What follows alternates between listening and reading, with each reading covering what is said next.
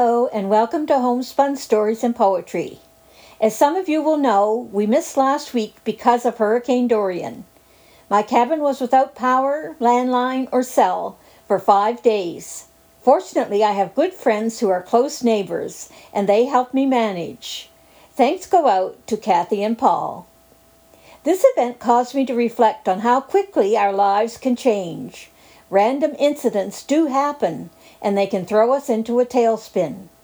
I like these quotes that speak to these times. The first, from Philip Toshio Sudo. We take life for granted, sleepwalking, until a shattering event knocks us awake. Zen says, don't wait until the car accident, the cancer diagnosis, or the death of a loved one to get your priorities straight. Do it now. Unquote. And the second from Barbara Kingsolver. Every one of us is called upon, perhaps many times, to start a new life. A frightening diagnosis, a marriage, a move, loss of a job, and onward full tilt we go, pitched and wrecked and absurdly resolute, driven in spite of everything to make good on a new shore. To be hopeful, to embrace one possibility after another, and that is surely the basic instinct. Crying out, high tide, time to move out into the glorious debris. Time to take life for what it is. Unquote. Today I'm very happy to have Jennifer Riley reading for us. Thank you so much, Jennifer. Here now is I'll Cry, written by Elsie and spoken by Jennifer.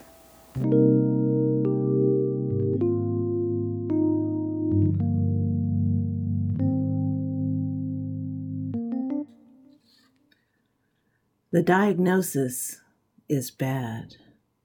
The prognosis, worse.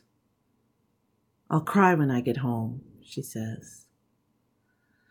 Traffic is heavy, cars driving close to their lane lines, crowding in on her. No point in having people stare. And they do stare, especially at the stoplights. Down the ramp onto her street, driving too fast, past all the familiar places. The pub, the arena, the mall, the Baptist church, the elementary school, the corner convenience store, the service station. Slow down, slow down.